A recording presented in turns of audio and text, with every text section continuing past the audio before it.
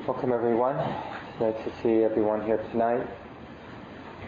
Just a couple housekeeping things. We do have now a Sunday morning program, so if you'd like a less crowded experience, join us at Sunday morning at 10:30, and then we have a reception after that Sunday morning program. It's pretty much the same. The sit's a little shorter, the talk's a little shorter.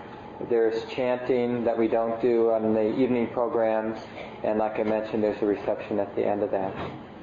So it's also drop-in, and just so you know, although the talks are quite different, the theme is basically the same. It begins Sunday morning, and then repeated Sunday evening, and then Wednesday evening. So if you came, this morning, it may seem the same, who knows. And then just another small thing. One of the nice things about moving to this location is all of our cars don't bother neighbors so much, but we do have a few neighbors just to the east of here. So there's a lot of street parking that's not going to bother anybody.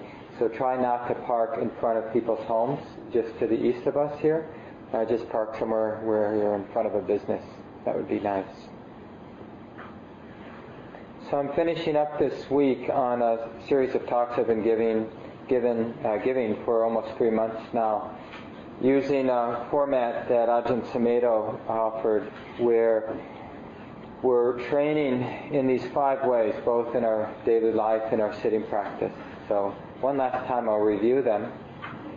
So we need to understand the great value, actually to have confidence that we can change the orientation of the mind. So instead of beating ourselves up when we get caught up in some self-centered drama, which I'm sure it's true for you like it is for me, this happens all the time.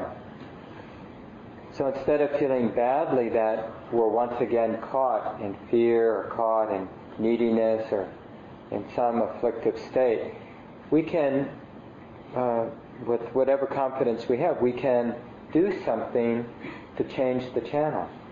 And maybe you noticed it tonight, maybe not, but something as simple. This is a traditional reflection that we did tonight, sending out metta, loving kindness to all beings, all living beings, all breathing beings, all creatures, all those in existence, right? It's just different ways of saying everybody, all things. And just to do this formulaic reflection, which you could spend the whole 5 minutes thinking about how superficial it is or how silly it is, but if we just give our heart to it, you'll see probably, maybe not the first time, that very shortly you'll see it actually has an effect on the mind. And maybe you notice that tonight. Something as simple as just bringing to mind as best you can. It's not about being perfect, it's just as best you can bringing to mind all beings. And then generating a simple wish, may you be safe. Just as I want to be happy, may you be happy. May you be free from pain. May you have good health. May you live at ease in the world. So there are many ways to support this flipping, from self-centered activity to some kind of release from our self-centered dramas. And it's such a relief. If this is all we did, if we just forgot about the other 4 parts of practice, and all we did is got really devoted to flipping the mind every time we're in a self-centered place, in one way or another, flipping it. So if we're sort of obsessing about what we want, and we take a minute or 2 and we reflect, well, in my case, in a few days I'll be 51, here I am obsessing about this, it's not going to last long. Whatever it is, it's impermanent. It comes and goes. It's limited. And then just reflecting in that way can undermine that drama of desire. If only I get this, then I'll be happy forever. We imagine that it's going to take care of us forever. If only I could get home, and watch my favorite TV program or get to bed. It's as if Monday morning doesn't exist when we think about that. But of course it does exist. The happiness we get from whatever we imagine is almost always a temporary happiness. So this is the first part of practice, is to rally some confidence that we don't have to be helpless with our self-centered and afflictive states of mind. We can actually reorient the mind. And we need to develop confidence and skill that that's possible. Once we've done that, then the next part of practice is, with that relative freedom, not so caught up in self, we practice doing something very simple, which is opening to the present moment. Can I take this mind, this capacity to pay attention, and can I pay attention to things just as they are, with a wholeheartedness? No, it's not easy. It's like developing a muscle, training in being open to what's present, to what's ordinary, to what's here and now. And learning not to believe all the thoughts that are telling us there's got to be something more important to do than watching the breath, being present with the breath, sitting with the body sensation, sitting with the pain in the body. And it's this willingness to begin again, and willingness to be devoted to something ordinary, something simple. We're really addicted to complexity and things with charges. And so to be just with the body, the ordinariness of sensation in the body, the ordinariness of sitting, of breathing, of thoughts coming and going, it just doesn't seem like it's going to help. So we dismiss it. Of course, we've never done it enough to know whether it does any good. So we're training, that this is a real training, this commitment to the ordinary present moment. All of our idealism about spirituality, we have to kind of call that bluff, that somehow we're going to miss our train to enlightenment by just being with the body. Because it seems so much more jazzy to think about enlightenment, to think about getting concentrated, to think about, whatever, like our next retreat even. Think about how many times, those of us who've practiced for a while, how many times have we, in our sitting meditation, spent time thinking about getting really good at sitting meditation. It's like the great irony in spiritual life is how much time we spend in our spiritual practice thinking about spiritual practice, which is not the same as spiritual practice. So that's the second part. The third part is when dramas do arise. So now there's some composure when the drama arises. We're not lost like we were at the beginning because we reoriented the mind. So then when distraction arises, some painful memory, some fantasy, some irritation, then it can arise and we have the wherewithal not to indulge, not to proliferate around the distraction, and not to want to destroy it or get rid of it. And this is this great place of wisdom, like learning a different way of relating with our personality, with our conditioned habits. Without wisdom, we're much like a robot. When we have an image, when we have a thought, when we have an emotion, there's just this conditioned response. And in a sense, there's really no choice because we don't recognize it as a conditioned response. It feels so personal, so we just take it into action. We just act it out, whatever the impulse or compulsion is. That when we're in this third part of practice, so there's some composure in the mind, we see the distraction maybe immediately or maybe a few seconds after it's arisen in the mind.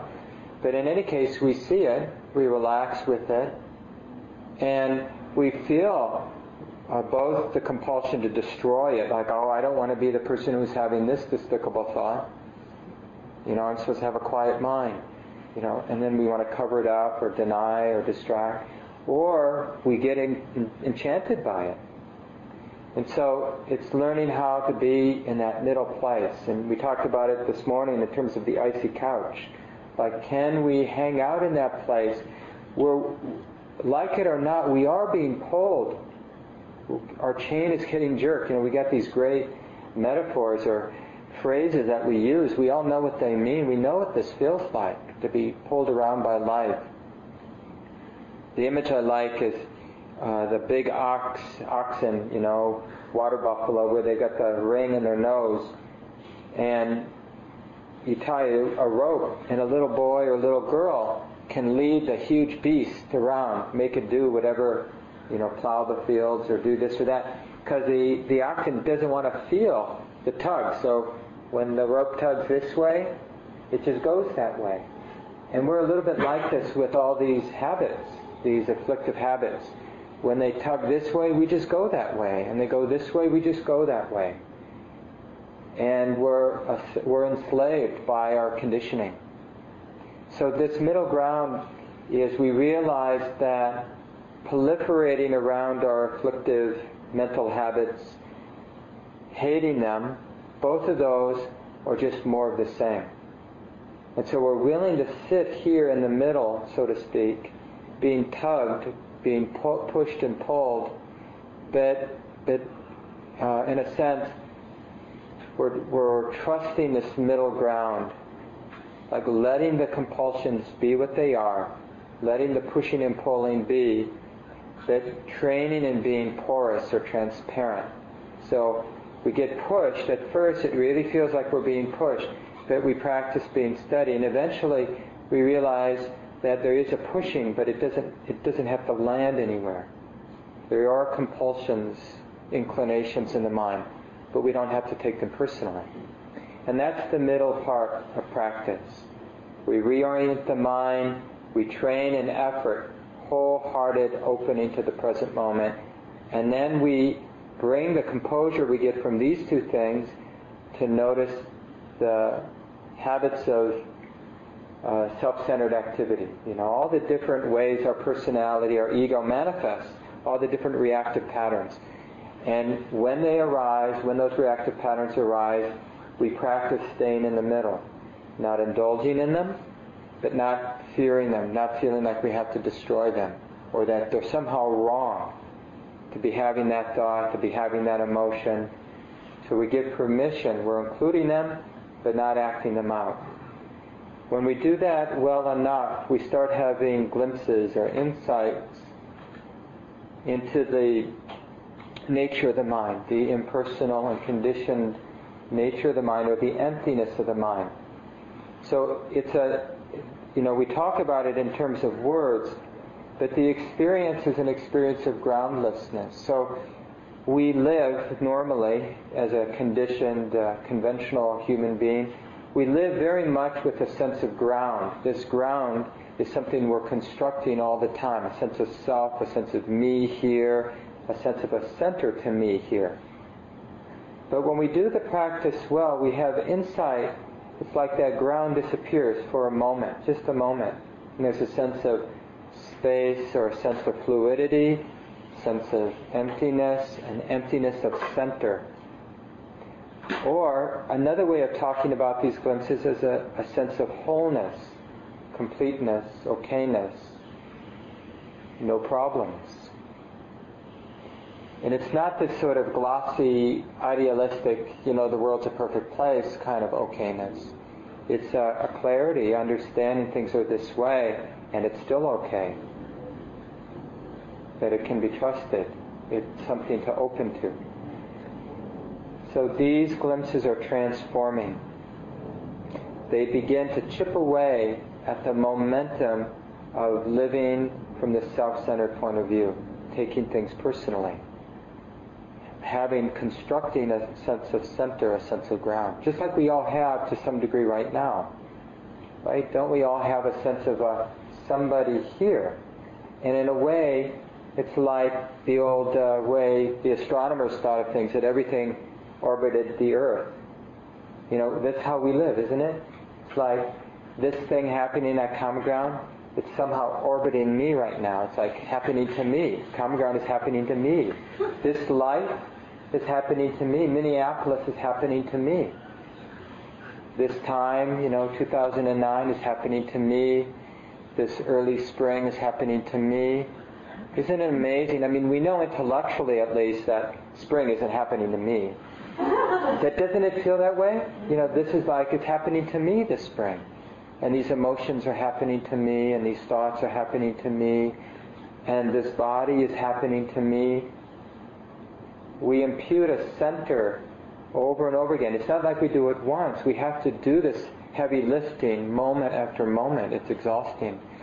It's why so often we feel heavy or oppressed in life, is because we are doing this big extra thing. And so this glimpse that I'm talking about, this insight, is an insight into the absence of center. So it makes all this self-centered activity not make sense. And it's such a relief in that moment, until we forget.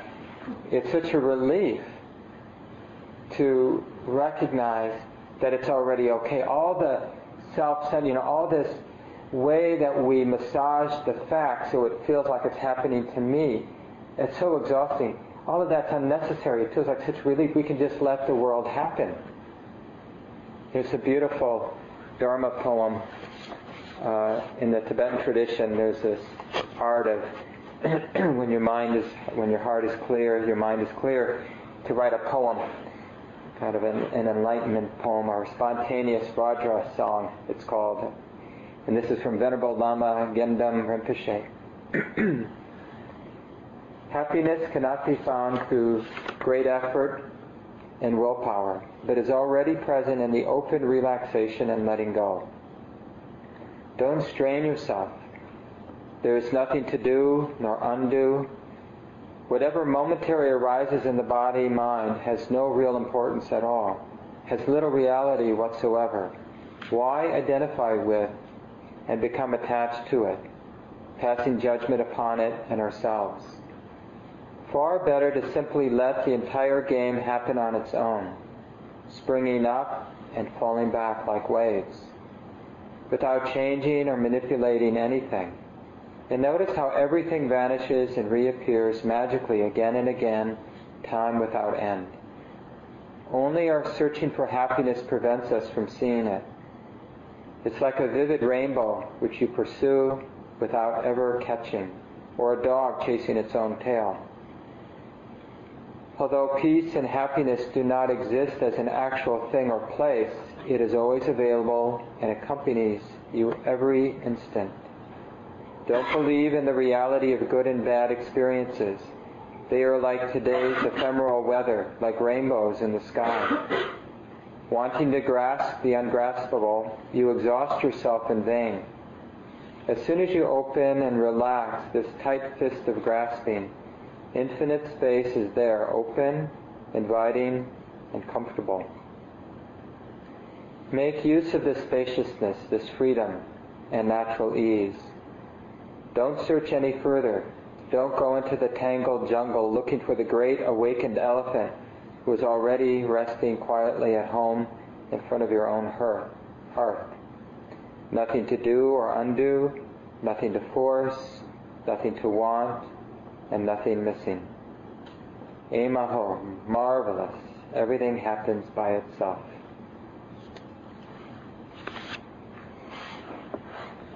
So if anybody feels like writing a spontaneous Vajra song sometime this week, you can send it to me via email.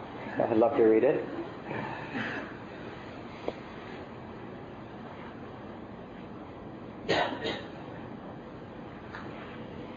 The reason I wanted to read that is this last part of practice that I've been talking about the last few weeks is really about learning to trust these glimpses of awakening, these glimpses of freedom, of space. And it's a deepening appreciation for something that's so simple, which is to relax. I mean, more than anything, what defines us as human beings is this kind of existential restlessness. We are fundamentally restless creatures. Not just us. I mean, generally this is the characteristic of the animal kingdom. Restlessly looking for mates, looking for food, looking for shelter, looking for safety from our predators and things that we imagine will hurt us. And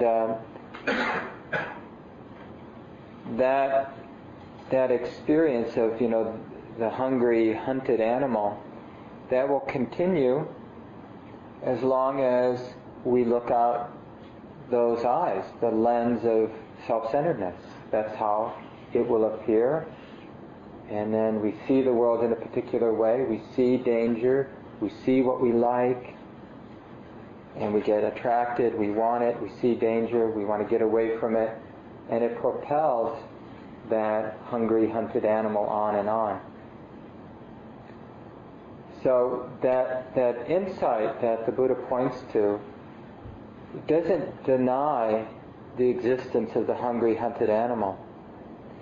But what it does is it's an insight, it's a way of being or seeing where the hungry, hunted animal isn't seen as self.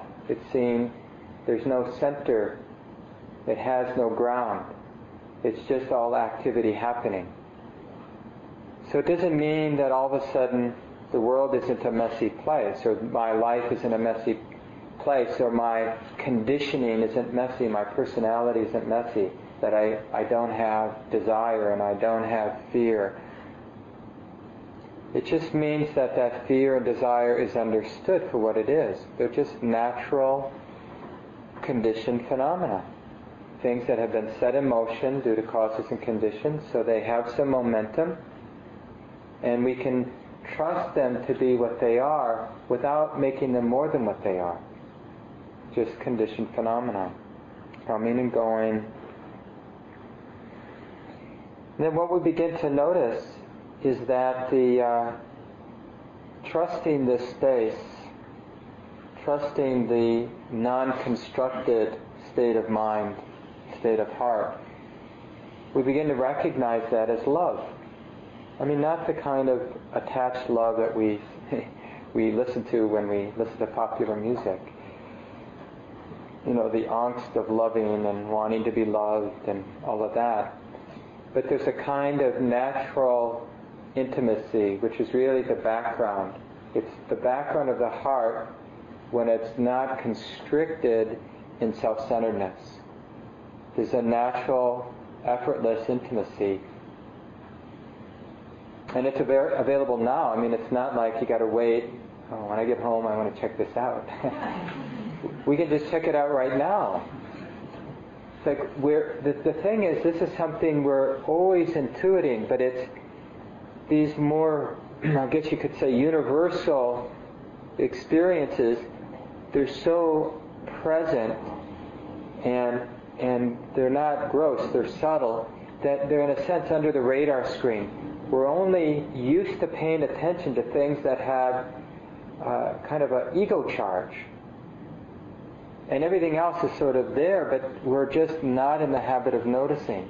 So we don't notice that, it sounds corny to say, but that background of love, or that background of intimacy, or that background of wholeness, fullness, ease, bliss, God, divine, there's so many different ways people have called it, and it just seems to be the cause for a lot of arguments and war.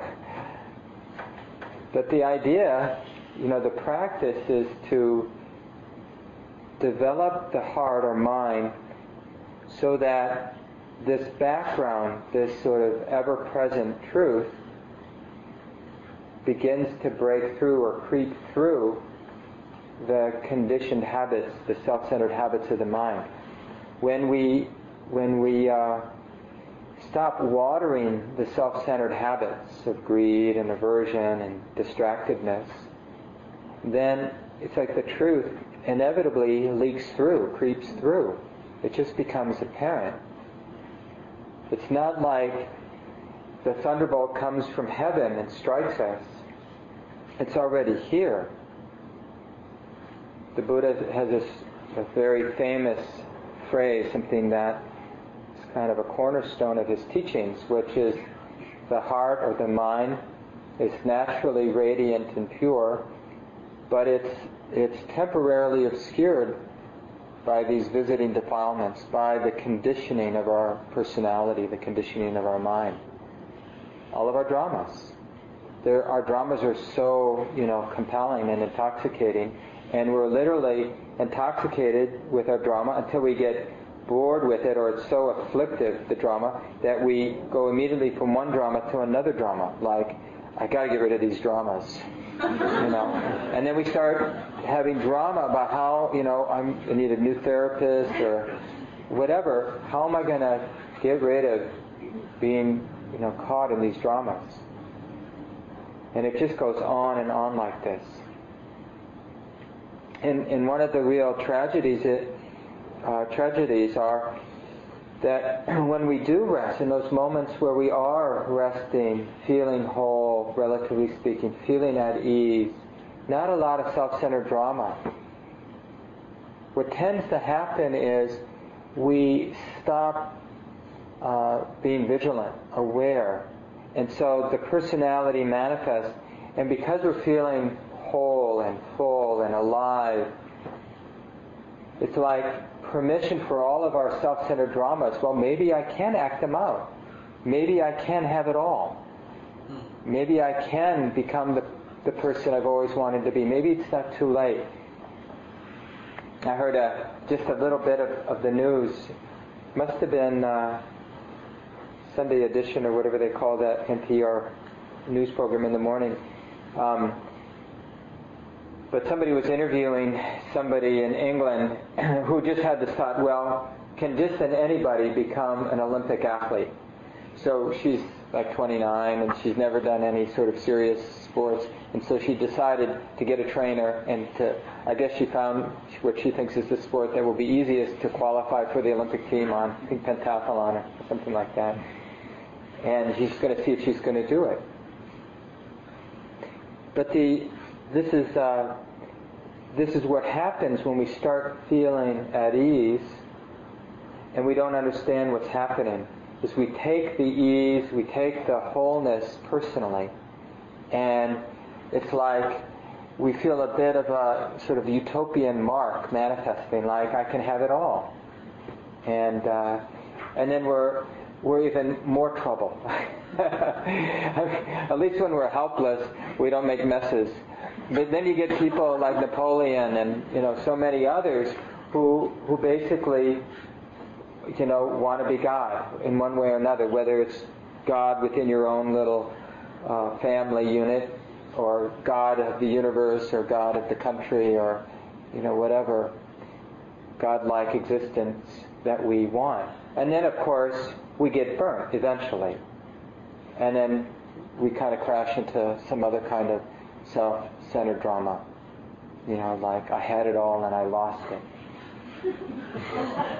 I haven't, but people have been talking about the Nixon Frost interview that's out now in the theaters, a movie based on. I always thought it was sort of funny having a movie where they actually have the original tape. Why would you make a movie out of it? But evidently it's really good. But just the tragedy of somebody working so hard to reconstitute himself after having humiliated himself in such a way. And this is basically the cycle that we're all on. We're the kind of grandiosity, and then the humiliation, and then sort of building ourselves up.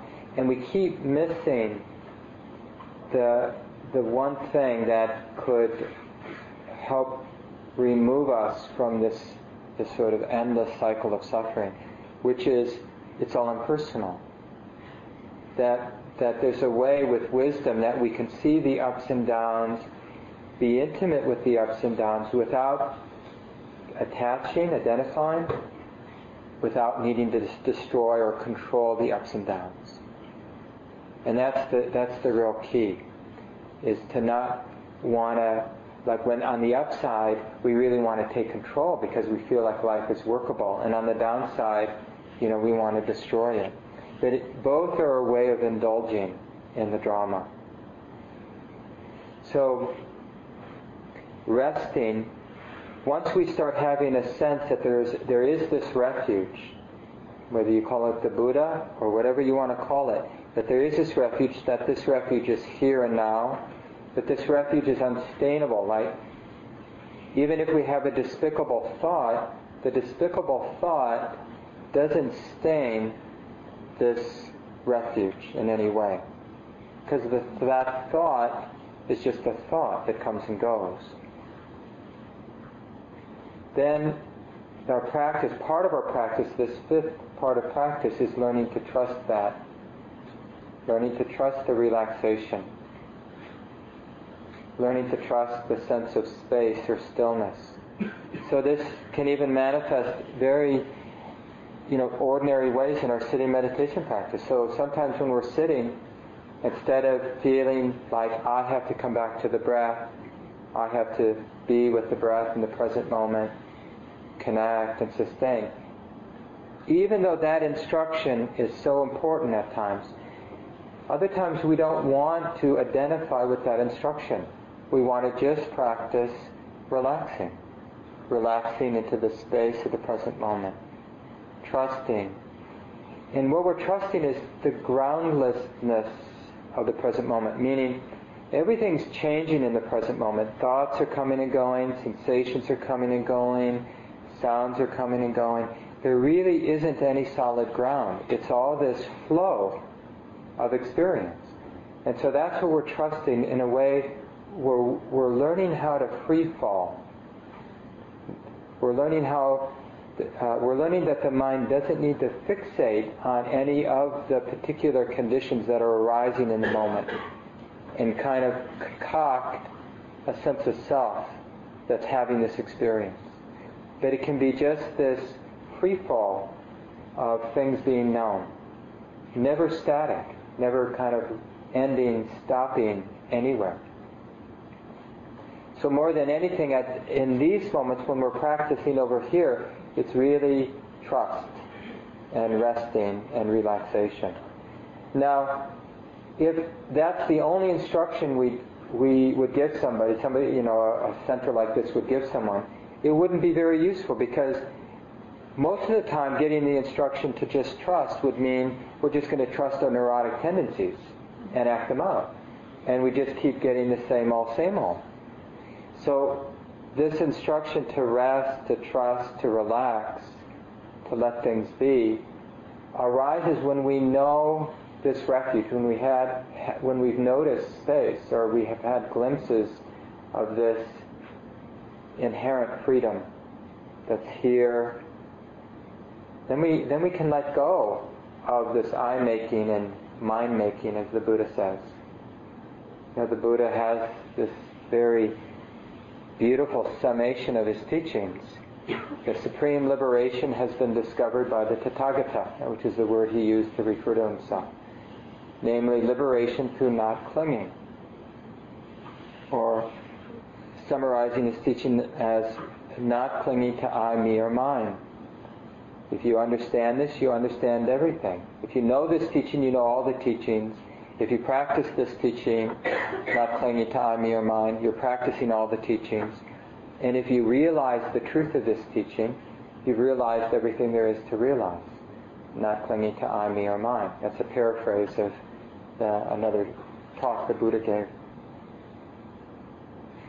So I'll leave it here so we have plenty of time tonight to hear from people, both questions you might have about the talk tonight, but also experiences, even very ordinary experiences in your life where you had some intuition of it's all okay, or the space, and then moments when maybe you had the wherewithal to trust this, to relax with this, to not need to build a monument to it or tell your friend about it, but just to let the freedom be the freedom that it is, that you'd like to share with the group, or things you've noticed that get in the way. It's also good to hear about that too. So what comes to mind?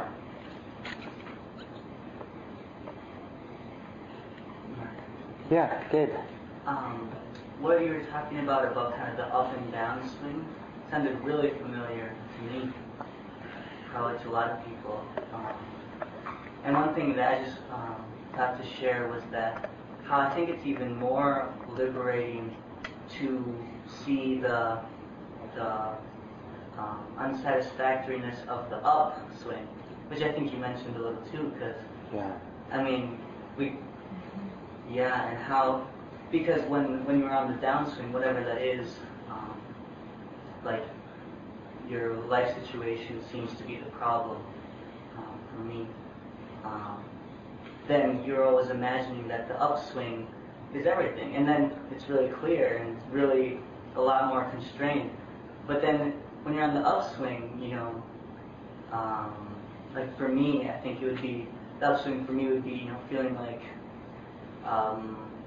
my social situation, just being liked by a lot of people, having a lot of friends. But even that, and it is tied to metta sometimes too for me, because it's like, even if I was the most successful, liked person in the world, and then I have like a moment where I see that ego there, and then there's someone in front of me, and that it would be a lot more beneficial to myself and feel a lot better to just care about them.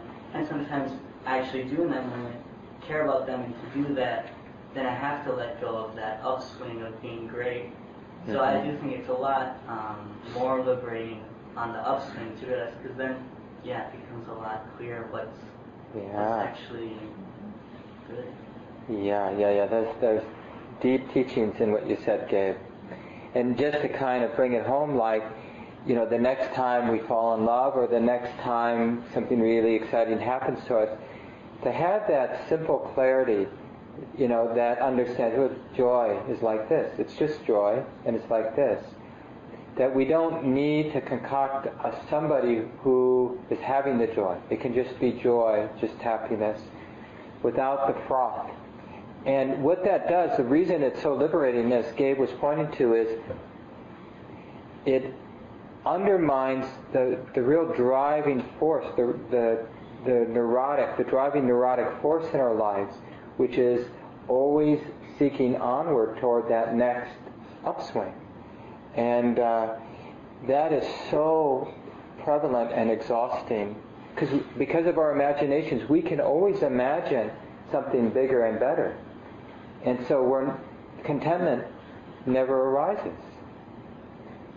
So to undermine that enchantment, the enchantment of joy, the enchantment of success, the enchantment of happiness, to sort of see through that and not to take it personally, relieves the heart in a profound way. We can only imagine what a relief, what a release that is, not to need joy, not to be attached to joy. It's much more profound joy. Of course, if you seek that, you're back in the game. Other thoughts people have?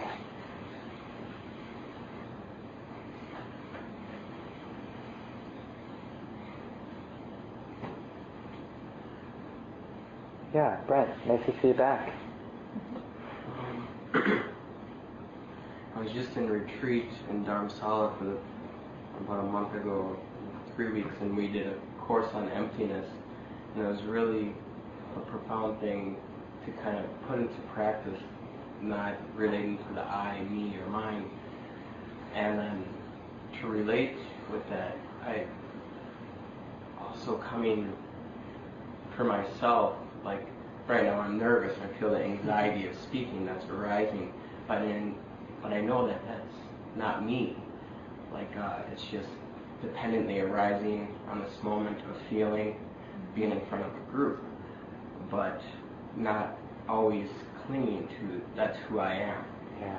So, and then realizing that in other situations I don't need to be that person. Even now it's coming out, you can see the shakiness of the voice. But that's not me, and that's really a profound thing that I realized. And then also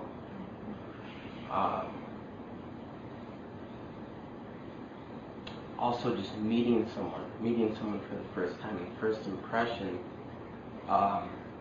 that's to not completely judge someone off the first impression, because they're always changing, and who they could be the second time I meet someone, or the same person.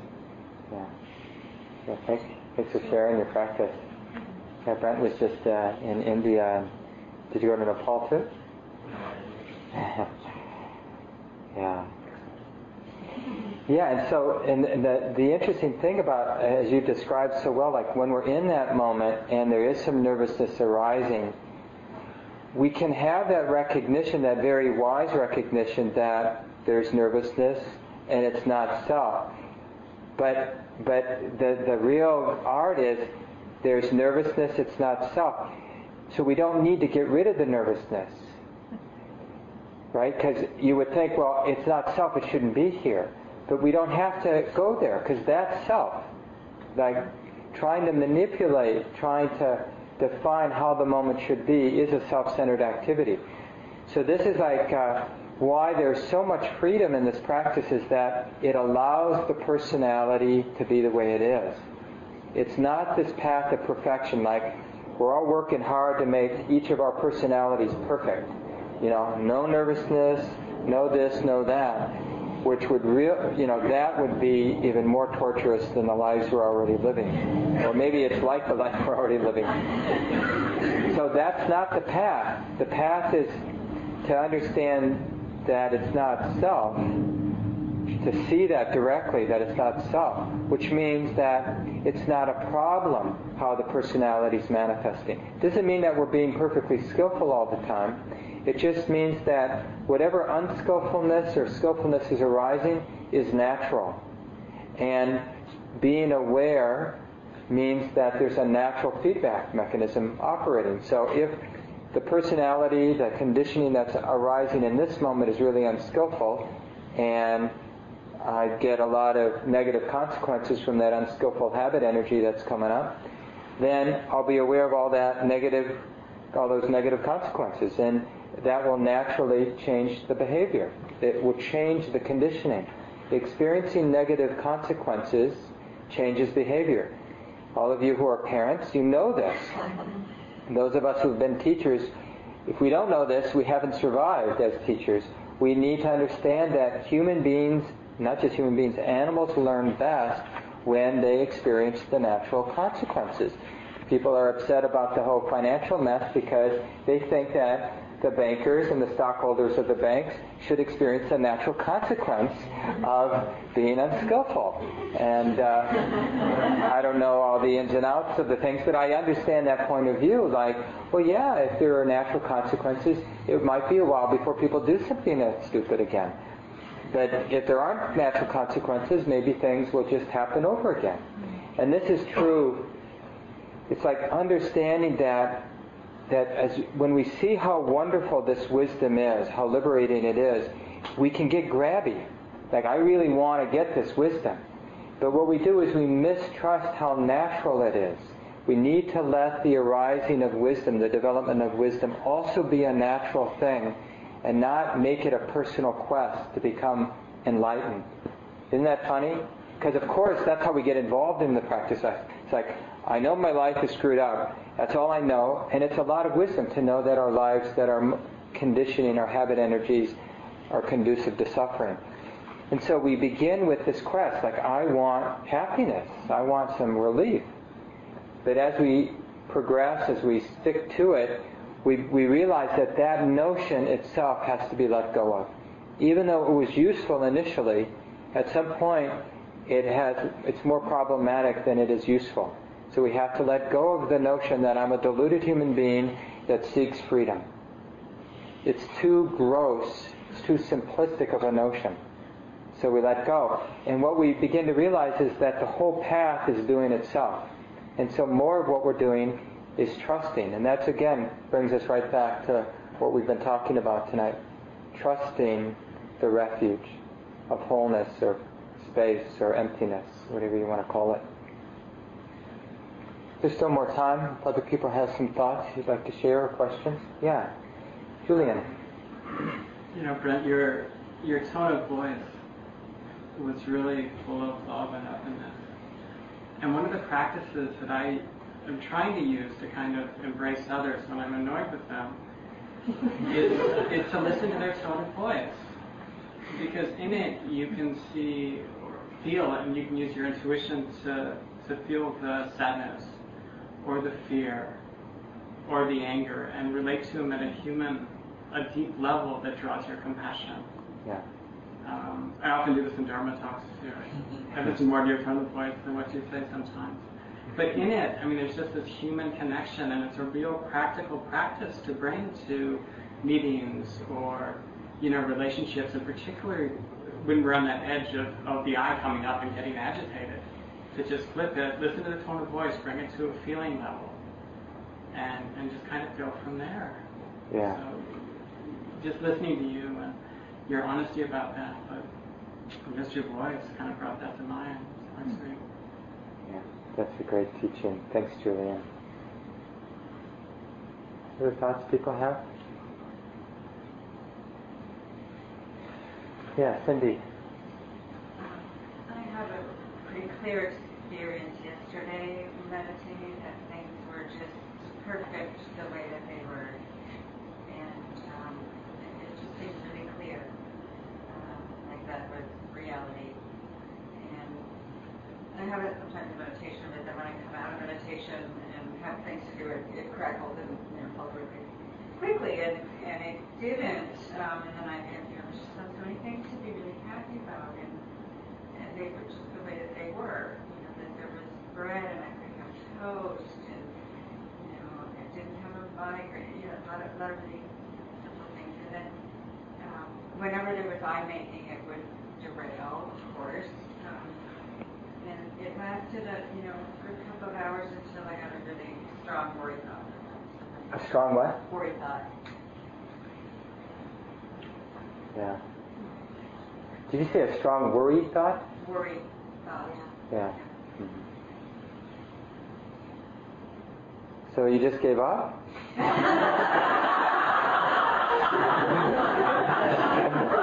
I flipped out. You're not flipped out now, though. What happened? It ended, I guess. Yeah, it ended. That worked okay to me. This is the reason I kind of shit about it, because just so many times in my own practice, in the past and present, like having that kind of experience where the kind of faith or confidence in that relaxation, in that trust, for whatever reason gets derailed. And then the interesting thing I notice is how it doesn't catch me too much now for long, but I still feel that force of doubt, like I can't be free because, and then my mind points to whatever it is that's obsessing me or that I'm somewhat attached or very attached to. And it's like, we kind of present the evidence. Well, I am a screwed up human being, or my life is messed up, or this problem does need to be addressed, or this isn't okay. And it's like, it's really a battle of refuges. Like, am I taking refuge in the sort of problem solver who's got to get everything done right before I can relax? Or am I taking refuge in relaxation no matter the mess? So what do we trust more? Do we trust the problem solver? For some of us, we have three competing forces. Do we trust the helpless victim? Do we trust the, problem solver, I can do it, I can control my destiny, I can make it right?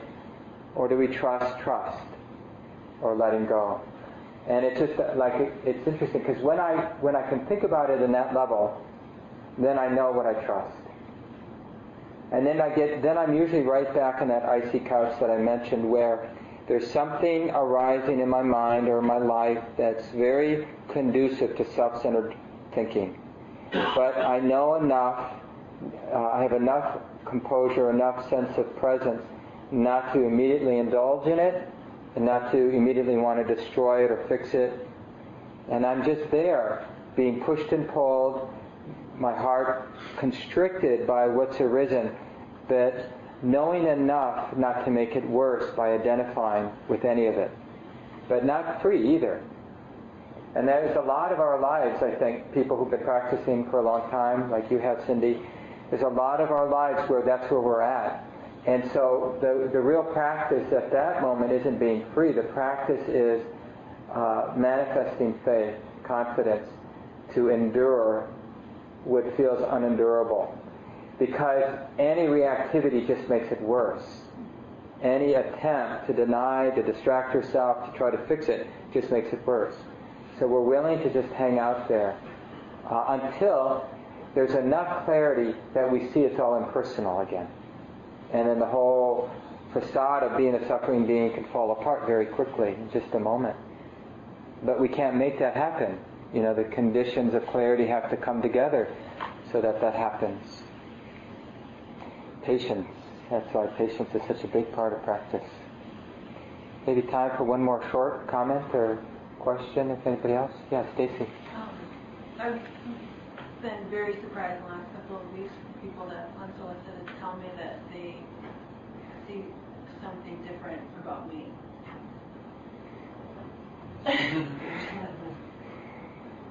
Really amazed by that, because I haven't been running around talking to people about what I'm doing, learning, or anything.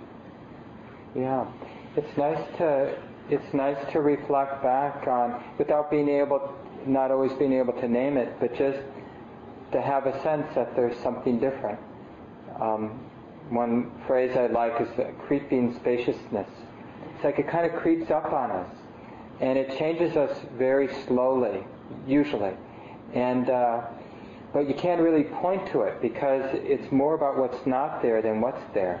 There's just something missing, maybe some kind of neurotic tendency or holding that used to be more there that's not as much there, and people do recognize it, but they might think, well, did she get a haircut? Did she get a new outfit? She's been in the sun. But it's not that, it's something else. But our minds want to kind of pin it down to something. Maybe we'll leave it here. Let's just take a moment and let go of the words. It's always nice to take a few seconds in silence together.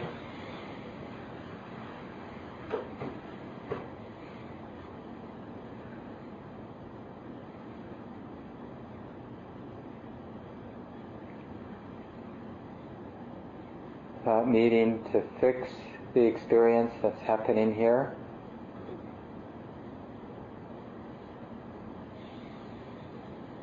Trusting, letting things be. And then taking a moment, remembering our deepest aspiration for this life here. Why not aspire to the deepest release of the heart, the deepest freedom, this unconditional love and compassion, sensitivity, wakefulness? Why not?